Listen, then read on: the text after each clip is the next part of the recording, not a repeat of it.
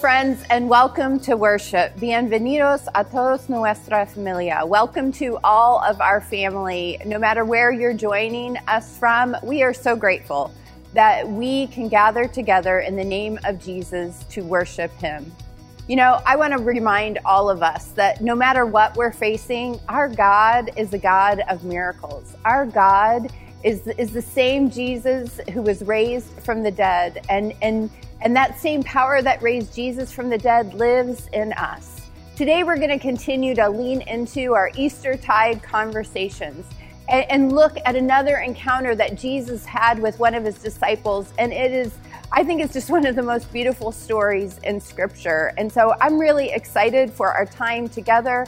I encourage you to lean in with us as we celebrate and worship and honor a God who continues to do great things.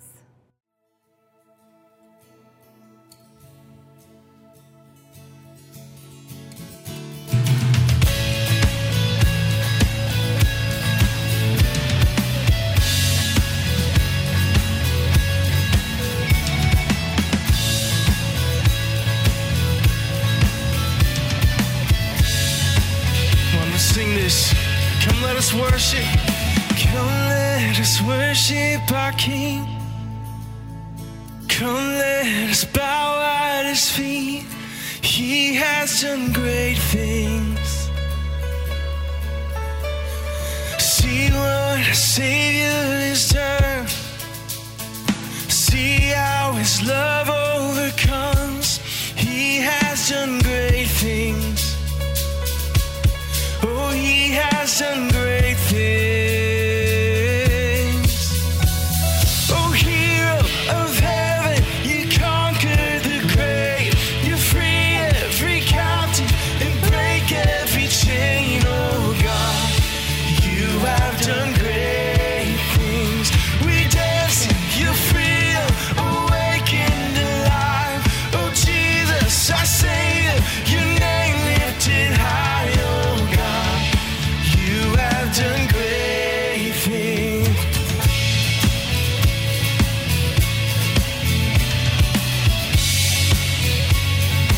He's faithful. You've been faithful through every storm. You'll be faithful forevermore. You have done great things. Oh, and I know you will do it again. Your promise is yes and amen. You will do great things. Oh God, you do great things. Come on.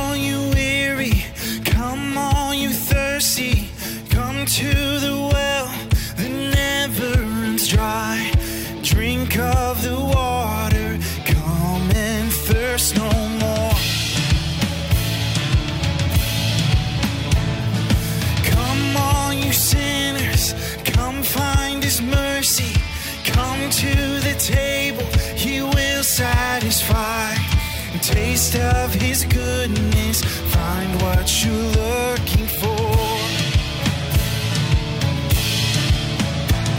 For God so loved the world that he gave us his one and only Son to save us. Whoever believes in him will live forever. Bring all your failures, bring your addictions, come lay them down at the foot of the cross. Jesus is waiting there with open arms. For God so loved the world that he gave us his one and only Son to save us. Whoever believes in him will live forever. The power of hell forever defeated. Now it is well. I'm walking in freedom. For God so loved the world.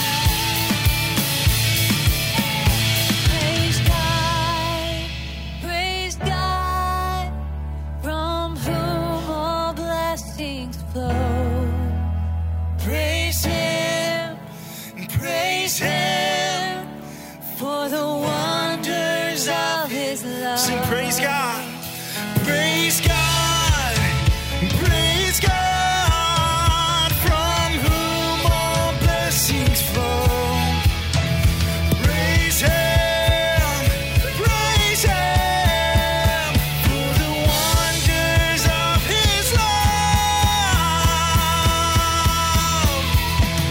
For God so loved the world that he gave us his one and only Son to save. For God so loved the world that he gave us his one and only Son to save us. Whoever believes in him will live forever. The power of hell forever defeated. Now it is well. I'm walking in freedom. For God so loved the world. Bring all your failures, bring your addictions, come lay them down at the foot of the cross. Jesus is waiting. God so loved the world.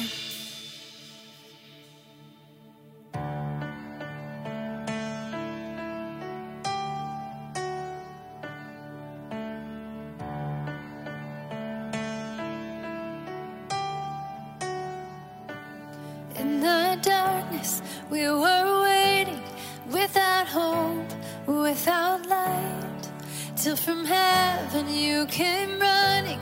There was mercy in your eyes to fulfill the law and prophets.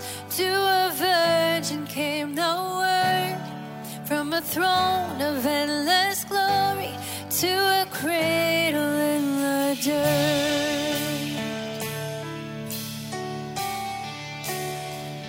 Gloria. Gloria al Padre nuestro Dios. Gloria al Hijo Salvador. Gloria al Santo Espíritu. Rey de reyes, nadie hay como tú.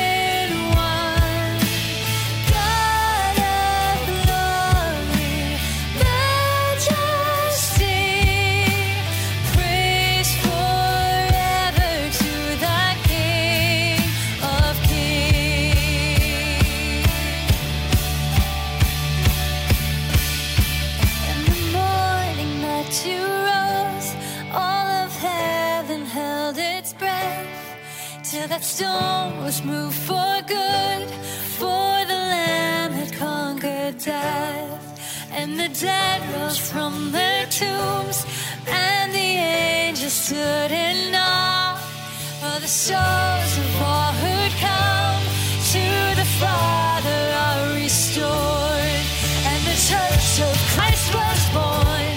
Then the Spirit lit the flame.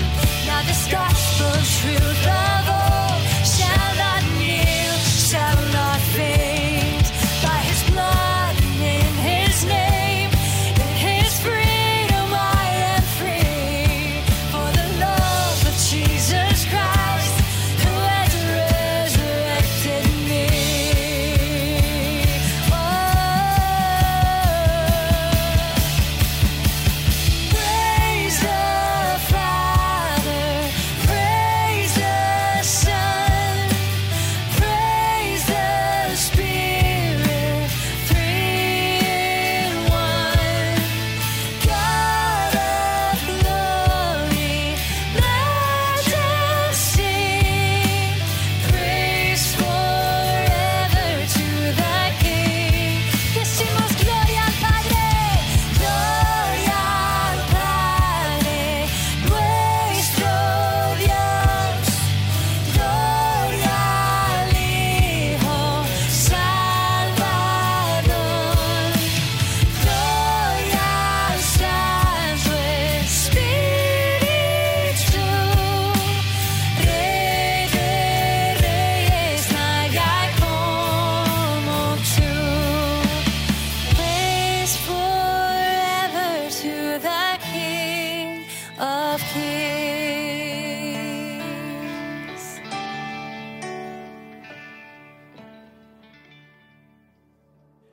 Jesus truly is the King of Kings and Lord of Lords. That song is so powerful because it reminds us of the triune God, the Holy Trinity, when we sing, praise the Father, praise the Son, and praise the Spirit, three in one. The Trinity is this beautiful reminder of how God lives and models community within Himself. Three distinct persons, yet all humbly submitted to the point of being one. Confused? Don't worry. Theologians and scholars have talked about this for years, and it's still just simply a part of the beautiful unknown of God. But what's amazing is that these three parts of God allow us to connect with Him in different ways. So each week we've been looking at practices of connecting to God through our bodies, our minds, our spirits, and in community. And today we'll be engaging our spirits with the Holy Spirit of God. And for our time of prayer today, we'll be asking Holy Spirit to come and to shape and mold and change us so that we see what He sees, we seek what He seeks, and we live in the humble posture that Holy Spirit models for each one of us. Now, after each prayer section, there will be a response that you are invited to pray with me that will be on the screen below. And after that, we will pause for a brief moment to simply breathe in and out Holy Spirit. So let's pray together. Holy Spirit, breath of God, you were given to us in the beginning. When we breathed our first breath, we breathed into our lungs the very air that gave us life. And you are that life that flows through us. You are the breath that sustains us. You are the breath that empowers us. Let us say together, Spirit of God, breathe in me.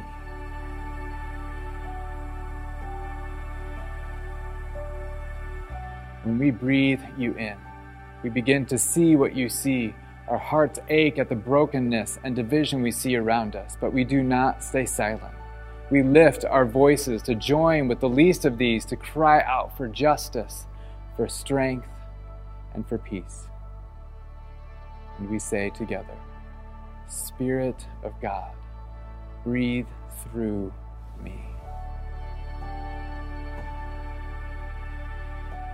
As we breathe your life in and out of us, you change what we see and what we seek. Our priorities change, our values shift from self to service, from gain to sacrifice, and from mourning into joy. So, Holy Spirit, may our presence bring your presence wherever we go. And we say together, Holy Spirit, breathe around me.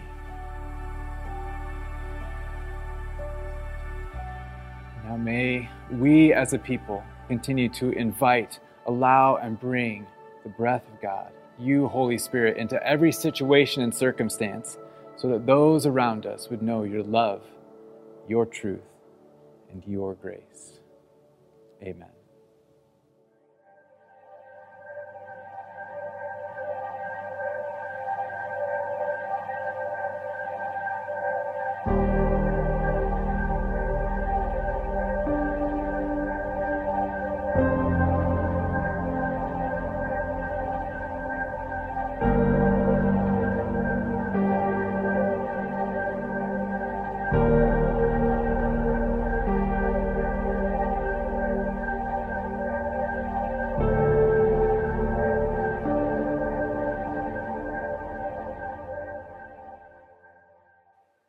Hey friends, have you ever had a good plan for what was simply just a bad idea?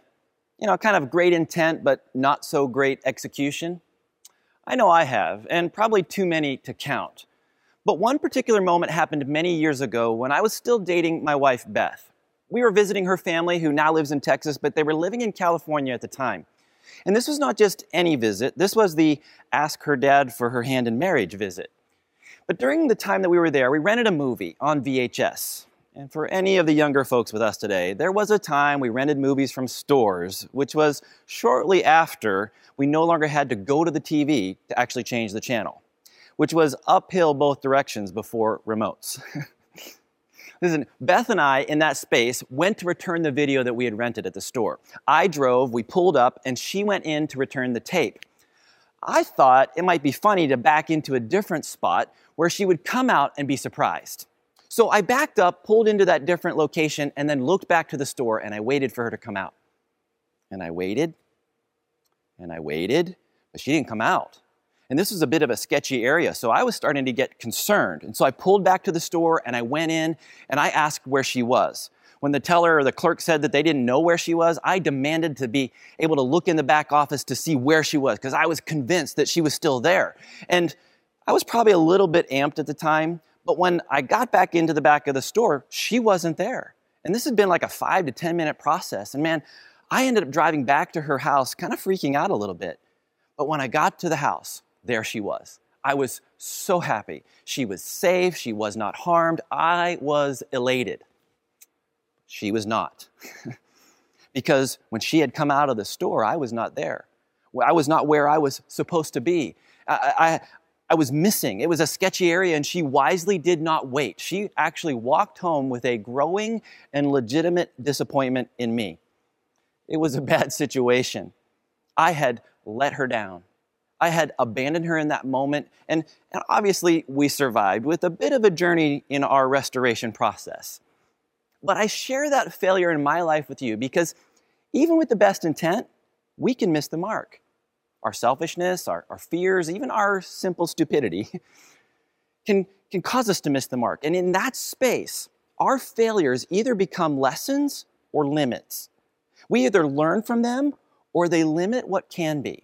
And the difference is tied to what we do afterward, what we do next, even our choices now. See, our failures don't remove our purpose, they distract us from it. They don't remove our purpose, they distract us from it. And we've all done things we regret, we wish we could take back. Even with the best intentions, we can miss the mark. And there can be implications for us and for others. But that's one reason why the resurrection of Jesus is so significant. It means the worst thing doesn't have to be the last thing in life. And we talked about that at Easter. And as we've continued our journey out of that weekend, we've been taking time to look at the impact of some of the post-resurrection appearances of Jesus. Those moments where he interacted with people after he rose from the dead. He did it quite a few times, publicly and privately, in one-on-one moments, in small groups, even to a group of more than 500. He did it over a period of 40 days. And in each moment, it changed the perspective and trajectories of those who saw him and recognized him, which makes tons of sense because recognizing Jesus for who he is the first step for every other step. When we recognize him for who he is, we actually stand at the edge of opportunity. And we're going to see that in the post-resurrection appearance we're looking at today. It actually involved 7 of the original 12 disciples, but it mostly focused on Peter. It's his 4th opportunity to interact with the risen Jesus. The first one was on Easter Day, in a private moment that the Gospels don't really describe. Luke said it happened, Paul affirms it and confirms it, and we don't know what they talked about in that first interaction, but we have great detail, a whole lot of detail from the 4th interaction, which is his second private moment with Jesus, which Peter likely waited and longed for weeks. See, the disciples end up fishing in the Sea of Galilee, and Jesus appears to them. They kind of feel like they have reverted a little bit, but Jesus shows up, they have breakfast, and then he has a conversation with Peter. And there's a ton of stuff in Peter's interaction with Jesus that can help us in our own interaction with him. So I want to invite you to turn to John chapter 21. If you don't have a Bible, we're going to have the scriptures on the screen. But as you turn, let me just give some context, because this happens at the Sea of Galilee, which is about 75 to 80 miles from Jerusalem. It was likely a few weeks after Jesus rose from the dead. We know it's at least more than 8 days and less than 40. So it's somewhere in that few-week period. Yet, it's important to remember why the disciples went to Galilee in the first place. They weren't running, they weren't hiding. And although they were seemingly distracted, they went there because they were told to go there. See, that first Easter morning, the angel told the women at the tomb in Matthew 28, he said, "Then go quickly and tell his disciples, he has risen from the dead and is going ahead of you into Galilee, and there you will see him." So first, the angel gives instructions to the women, but then in verse 10, Jesus tells the women, "Do not be afraid, go and tell my brothers to go to Galilee. There they will see me." So he told the women, who told the men, who are now waiting, but they're a bit lost. They've lost direction, they've lost a leader. And so Peter, he says, "Man, I'm going fishing." He kind of goes back to his old trade, and the group goes with him. Now, that group is a group of 7. It involves Peter, it involves Thomas, who we looked at last week, and as we looked at his issue of doubt, it involves Nathanael, who's actually from Cana, which is in Galilee. It involved James and John, who were brothers, and then 2 other disciples that aren't named. And I'm not sure how they felt about not being named, but the 7 all together decide to go fishing. They head on out, and they catch nothing. But this is where we pick up the narrative in Scripture. This is John chapter 21, starting verse 4. "Early in the morning, Jesus stood on the shore, but his disciples did not realize that it was Jesus." Now, these post-resurrection appearances that are recorded in the book of John were always unexpected, but even though they had seen him twice before, even though they were told to go to Galilee and they're waiting for him, they still don't expect him. So verse 5, he calls out to them, "Friends, haven't you any fish?" "No," they answered. He said, "Throw your net on the right side of the boat and you will find some." When they did, they were unable to haul the net in because of the large number of fish. So think about this. These guys were out all night. They catch absolutely nothing. Nighttime was the preferred time to fish in ancient times.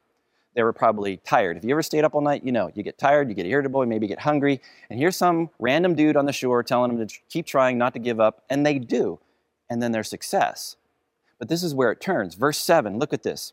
"Then the disciple whom Jesus loved," now that's John, the guy who's writing this part of Scripture, "said to Peter," not to the other 5, but to Peter, "It is the Lord."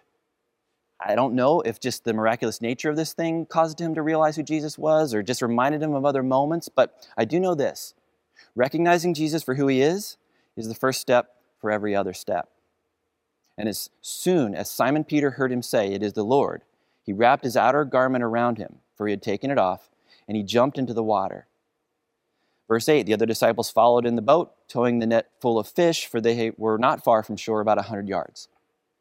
Now, I love this whole dynamic here, that Peter gets dressed to get into the water. It's one of my favorite details in this entire encounter, because he actually gets dressed to go swimming. It's fascinating to me, and you may be wondering, why would he do that? But I think he thought he was going to walk on water again. He'd done it before. And although there's really no way to know this side of heaven, I think it makes tons of sense that he thought he would be able to walk on water again to Jesus. I'll tell you this, regardless of the fact that he didn't, it doesn't seem to matter to him. He doesn't seem to care. I think Peter was waiting for this moment to continue a conversation. I think he was desperately longing for reconciliation. I know how I felt outside that video store. I was looking for reconciliation with Beth. I knew it would take some time, and I had good intent. It was a bad idea, and she felt abandoned in that moment. But I'll tell you this, actually, Peter did abandon Jesus. He denied him 3 times. He followed him into the courtyard space, but he denied him along the way. And in that dynamic, there's a beauty in the leap that Peter makes into the water. A beauty in this whole exchange. And I've got to tell you, hands down, this is one of my favorite moments in all of Scripture. There's a space of being willing to fail trying and not just sitting back and waiting. It's layered with significance and unique nuances. There's clear personal application for us. We've looked at this part of Scripture before as a church, and for some of you, this is a review of some of the truths within it, but some of you have never looked at this Scripture or looked at it in the way we're talking about it. Either way, God seeks to speak to each of us today out of it. And whether you know it or not, whether you feel it or see it, God desires to see breakthrough in your life today, to see all of us live into the full, abundant life that He intended. For us to truly know the worst thing in our life doesn't have to be the last thing. That who you've been is not who you have to be. And that what we've done doesn't have to limit who we become. What we've done doesn't have to limit who we become. It can inform, but it doesn't have to define. We all have brokenness in our life. We have failure and loss and disappointment and sin. We revert. We regress. We go back to what we have done before. Yet there is more in Jesus. He works all things for the good of those who love Him. And bold obedience always leads to breakthrough. So let's go back to the passage at verse 9. See, when they landed, and that's the 6, they saw fire burning coals there with fish on it and some bread. And they also probably saw Peter, who would have been maybe winded and dripping wet. And in verse 10, Jesus said to them, "Bring some of the fish that you have caught." So Simon Peter climbed back in the boat and dragged the net ashore, and it was full of large fish, 153, but even with so many, the net was not torn. What's fascinating to me is who goes. Peter goes to the boat. I love this dude. He's still dripping wet. He goes to the boat. He drags it ashore. And then listen, then Jesus said to them, "Come and have breakfast." And none of the disciples dared ask him, "Who are you?" They knew it was the Lord. Jesus came, took bread, gave it to them, and did the same with the fish. This was now the 3rd time Jesus appeared to his disciples after he was raised from the dead. The first time was on that Sunday. The second time was 8 days later with Thomas as he worked through his doubt. And then now. But this is the 4th time for Peter.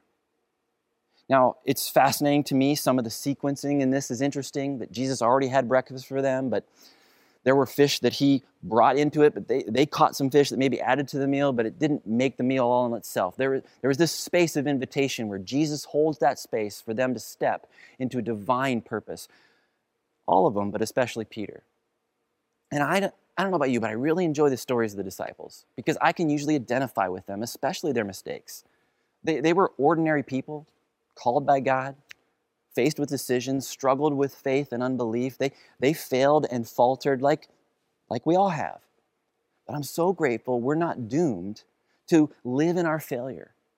When we don't go where we should, or we don't stay or wait where we're supposed to be, even if we mean well, we end up not doing best. In that space, we can end up stuck. Yet, what we've done doesn't have to limit who we become. It was true for Peter. It's true for me. It's true for you. See, Peter's about to be restored. He's about to be positioned to help facilitate restoration in others. And that's really important because so are we. Let's just go back to this. This is now verse 15. When they had finished eating, Jesus said to Simon Peter, "Simon, son of John, do you love me more than these?" "Yes, Lord," he said, "you know that I love you." Jesus said, "Feed my lambs." Now, as I read through this, there's a couple of key nuances around the name that Jesus uses for Peter and the words for love. See, Simon was Peter's original name. Back in Matthew 16, Jesus gave him a new name. It's Cephas in the Aramaic, it's Peter in the Greek, both meaning rock. Because Peter identified Jesus as Messiah in that moment. So Jesus gave him a new name. But now Jesus is referring to his previous name. It's almost as if Jesus is going back and he's saying, who you used to be is not who you are to be now. Your failures don't remove your purpose, Peter. They distract you from it. There's a second nuance in this beyond Peter's name, and it's the word for love. Because the Greeks actually had 4 words for love, where we just use 1 word in the English. Now, we don't have time to get into all of that. But here in this part of the passage, Jesus is using the word agape for a deep, abiding love when he asks Peter if he loves him. But Peter's responding with phileo love, which is brotherly love. It's real, but it's less. So Jesus says, do you agape love me? And Peter responds, Lord, I phileo love you. So then in verse 16, Jesus actually continues and asks the question again, Simon, son of John, do you love me, agape love me? And he answers, yes, Lord, you know that I phileo love you. And Jesus says, take care of my sheep. Again, there's this tension between agape and phileo in the exchange. But then in verse 17, the third time Jesus said to him, Simon, son of John, do you phileo love me? And Peter was hurt because Jesus asked him the third time, do you phileo love me? So there's phileo, but there's also the third question. And Peter said, Lord, you know all things. You know that I phileo love you. And Jesus said, feed my sheep. Now, again, I got to tell you, there are so many cool nuances in this conversation. Beyond the names that Jesus uses for Peter, the words for love, is the fact that Jesus asks 3 questions that parallel 3 denials. So cool. All of it has significance. There's depth related to Peter's identity, related to his purpose, and related to his past. But the thing that intrigues me most about the whole conversation are 3 words. More than these. When Jesus says in verse 15, Simon, son of John, do you love me more than these? What did he mean? See, I get, we weren't there. And we have the narrative, which is accurate, but it lacks tone, it lacks body language, eye contact, even any physical movements. But think with me for a moment, because there are 3 things that are possible, even likely, in what Jesus meant when he asked the question. First is saying, Peter, do you love me more than these men love me? Do you love me more than others love me? See, in Matthew 26, Peter makes a claim to love Jesus more than the others, to love him at a level where he'd never fail, even if they did. The deal is, Peter does fail. He fails 3 times. So was Jesus asking Peter, like if he loved him more than the others loved him, to remind him of that? It's possible. Second way to look at this is saying, do you love me more than you love them, the other disciples, your brothers, your friends? Do you love me more than other relationships that you have? That's just as possible. But even still, there's a third way to look at his question, where he's saying, do you love me more than these things? Literally, possibly pointing at the fishing gear, the tackle, the stuff that represented Peter's job, his identity, and his skills. Look, I don't know which way it was intended. Won't know for sure this side of heaven. But all 3 are possible.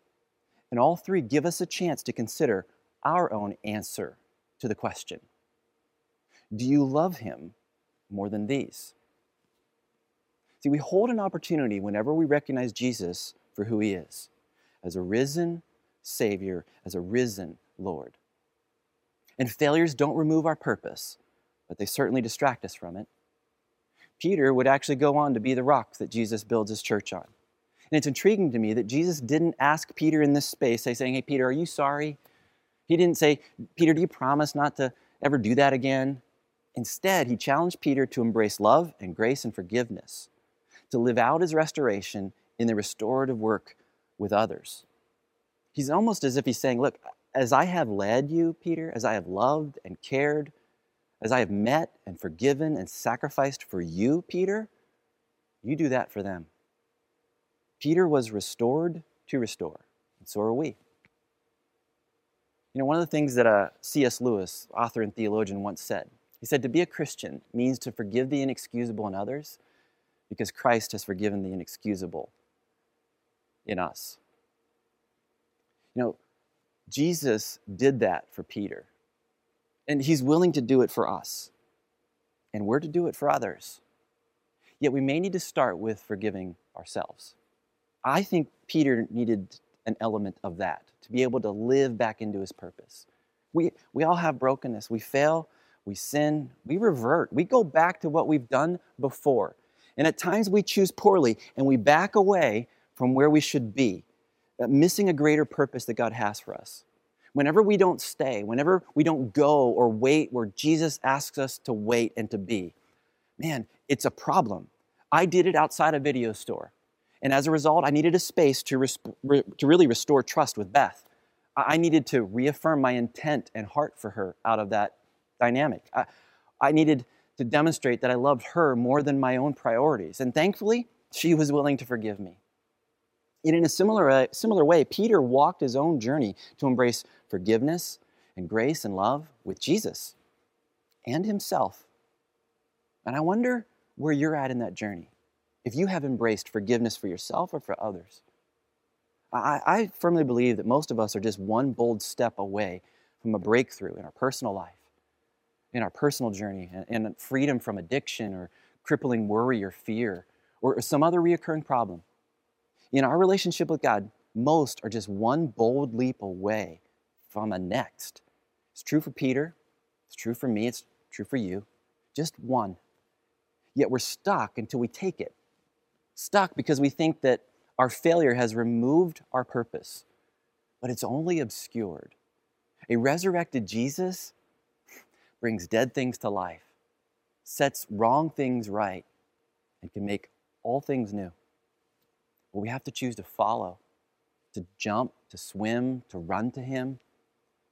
And whatever your next step might be, or wherever it might take you, it's ultimately by the power of a risen Jesus at work in us, in response to our choices, that makes the difference. A lot of people try things. A lot of people take risks. But it's the power of God that changes everything alongside our bold steps of obedience. It's our obedience that bring that power to bear in life. And I don't know what your next is, but I pray you leap, you swim, you run, you kneel before him today, and you let him restore you in relationship and in relevance to his kingdom and his purposes. He's ready and willing, but it's totally up to you to position yourself to receive what he offers. I want to invite you to pray with me as you continue to reflect on this reality in Peter's journey. Heavenly Father, I thank you that you sent Jesus, and Jesus invites us into life and life to the full. God, I thank you that our failures do not actually remove our purpose. They obscure it, they distract us, they get in the way, but because Jesus rose from the dead, all of that stuff can be set aside. You can work good out of all things and that we can live fully into your purpose. So I pray today that you would speak right now to everyone here in the space, listening, leaning in, and you would reveal their next. You'd reveal that next step of bold obedience that you want to work through so they can experience restoration and reconciliation and empowerment to see the fullness of your purpose realized in their life and through them, not only for them, but for others. So I invite you to speak as we continue to lean in worship and prayer together today. In Jesus' name I pray. Amen.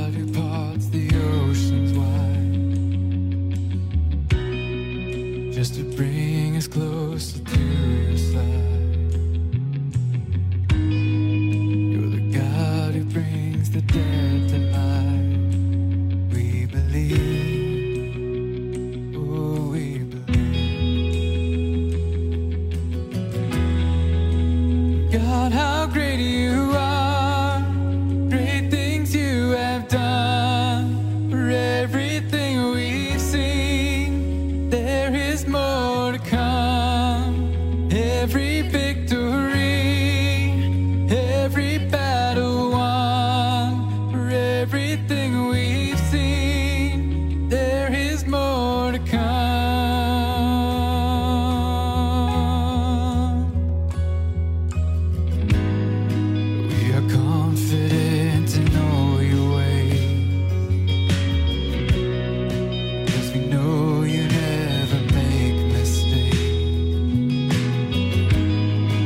God, you fill us with the greater faith. We believe, oh, we believe. God, how great you are, great things you have done. For everything we've seen, there is more to come. Every victory, every battle won. For everything we've seen, there is more to come.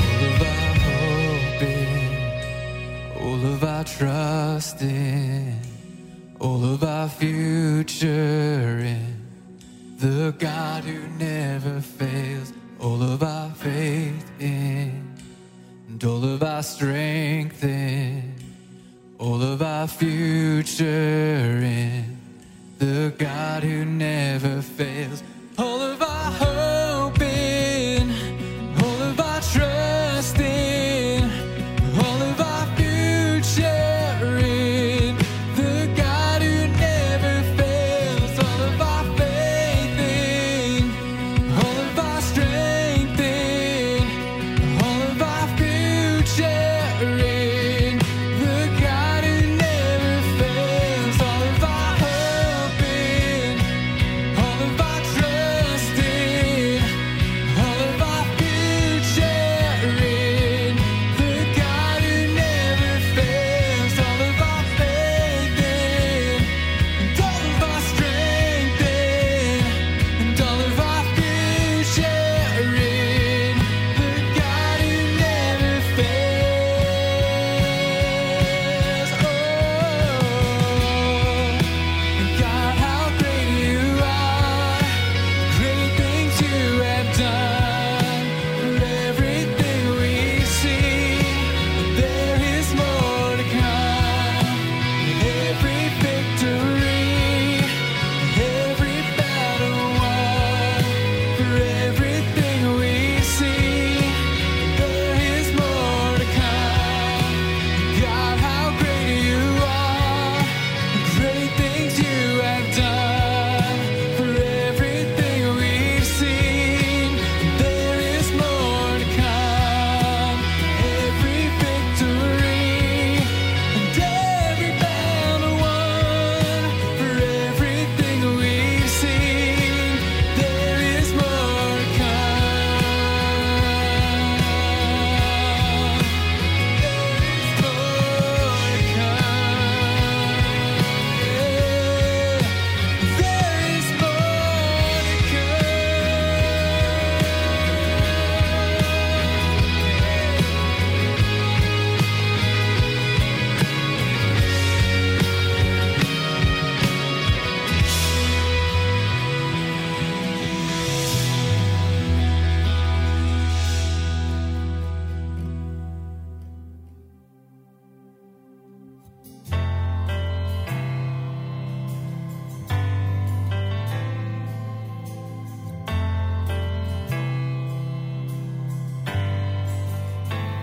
I count on one thing.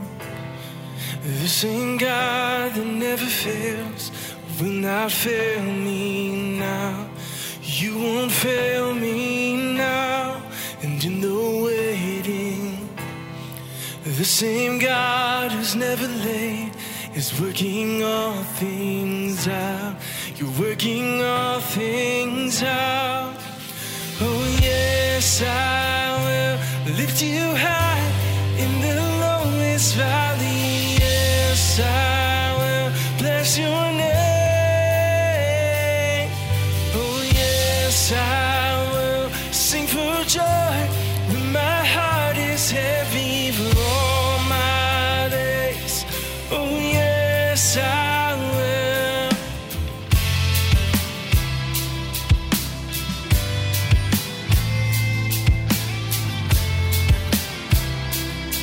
Come on, I count on one thing. I count on one thing. The same God that never fails will not fail me now. You won't fail me now.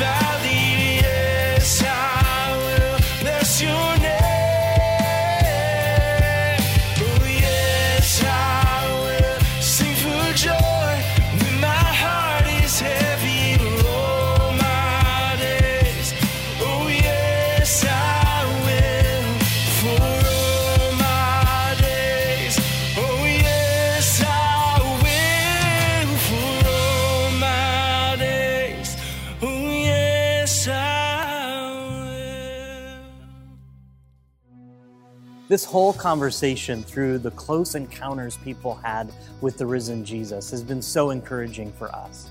For me, it reminds me that there's opportunity for my own close encounter with Jesus even today, in the spaces where I need him most, to speak, to move, to give me the sense that he is going ahead of me and of us together. The reality is Jesus is alive, and he is inviting us all into a new season and new space of relationship with God and one another and our purpose. And it's our hope, our prayer, that you would be able to connect in each of those ways here at Heritage.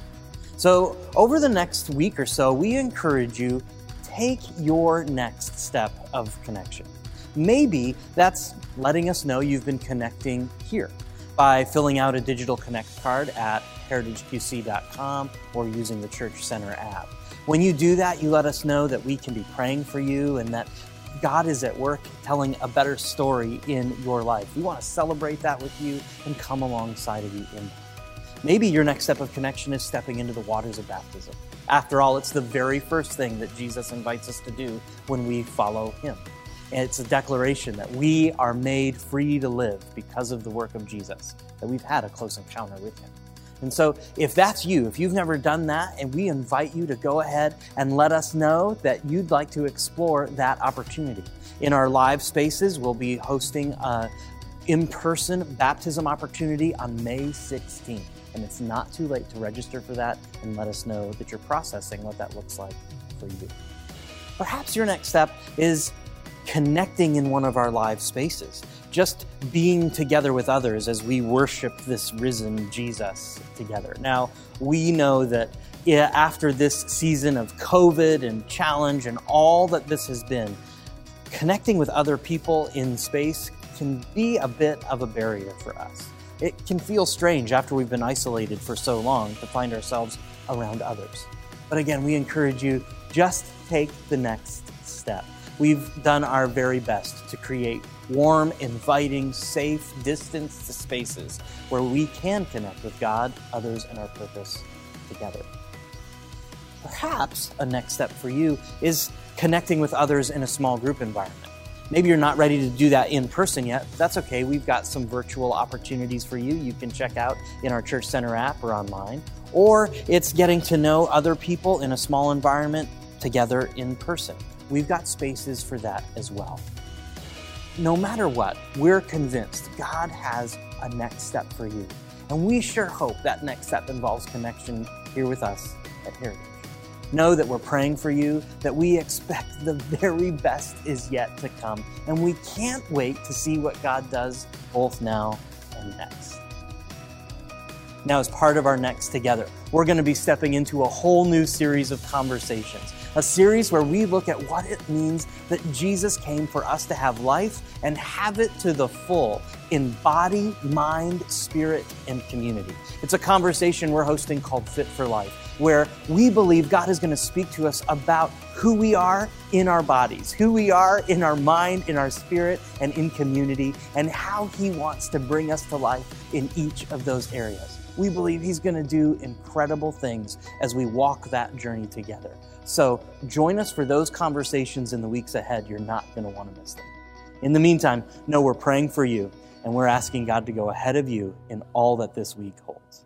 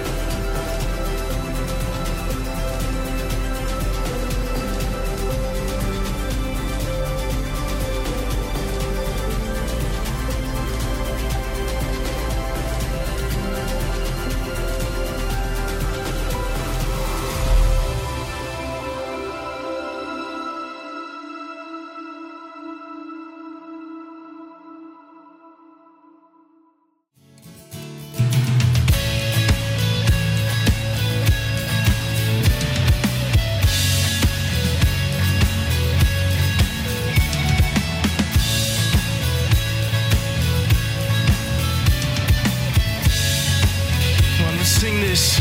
Come let us worship. Come let us worship our King. Come let us bow at his feet. He has done great things. See what a Savior has done. See how his love overcomes. He has done great things. Oh, he has done great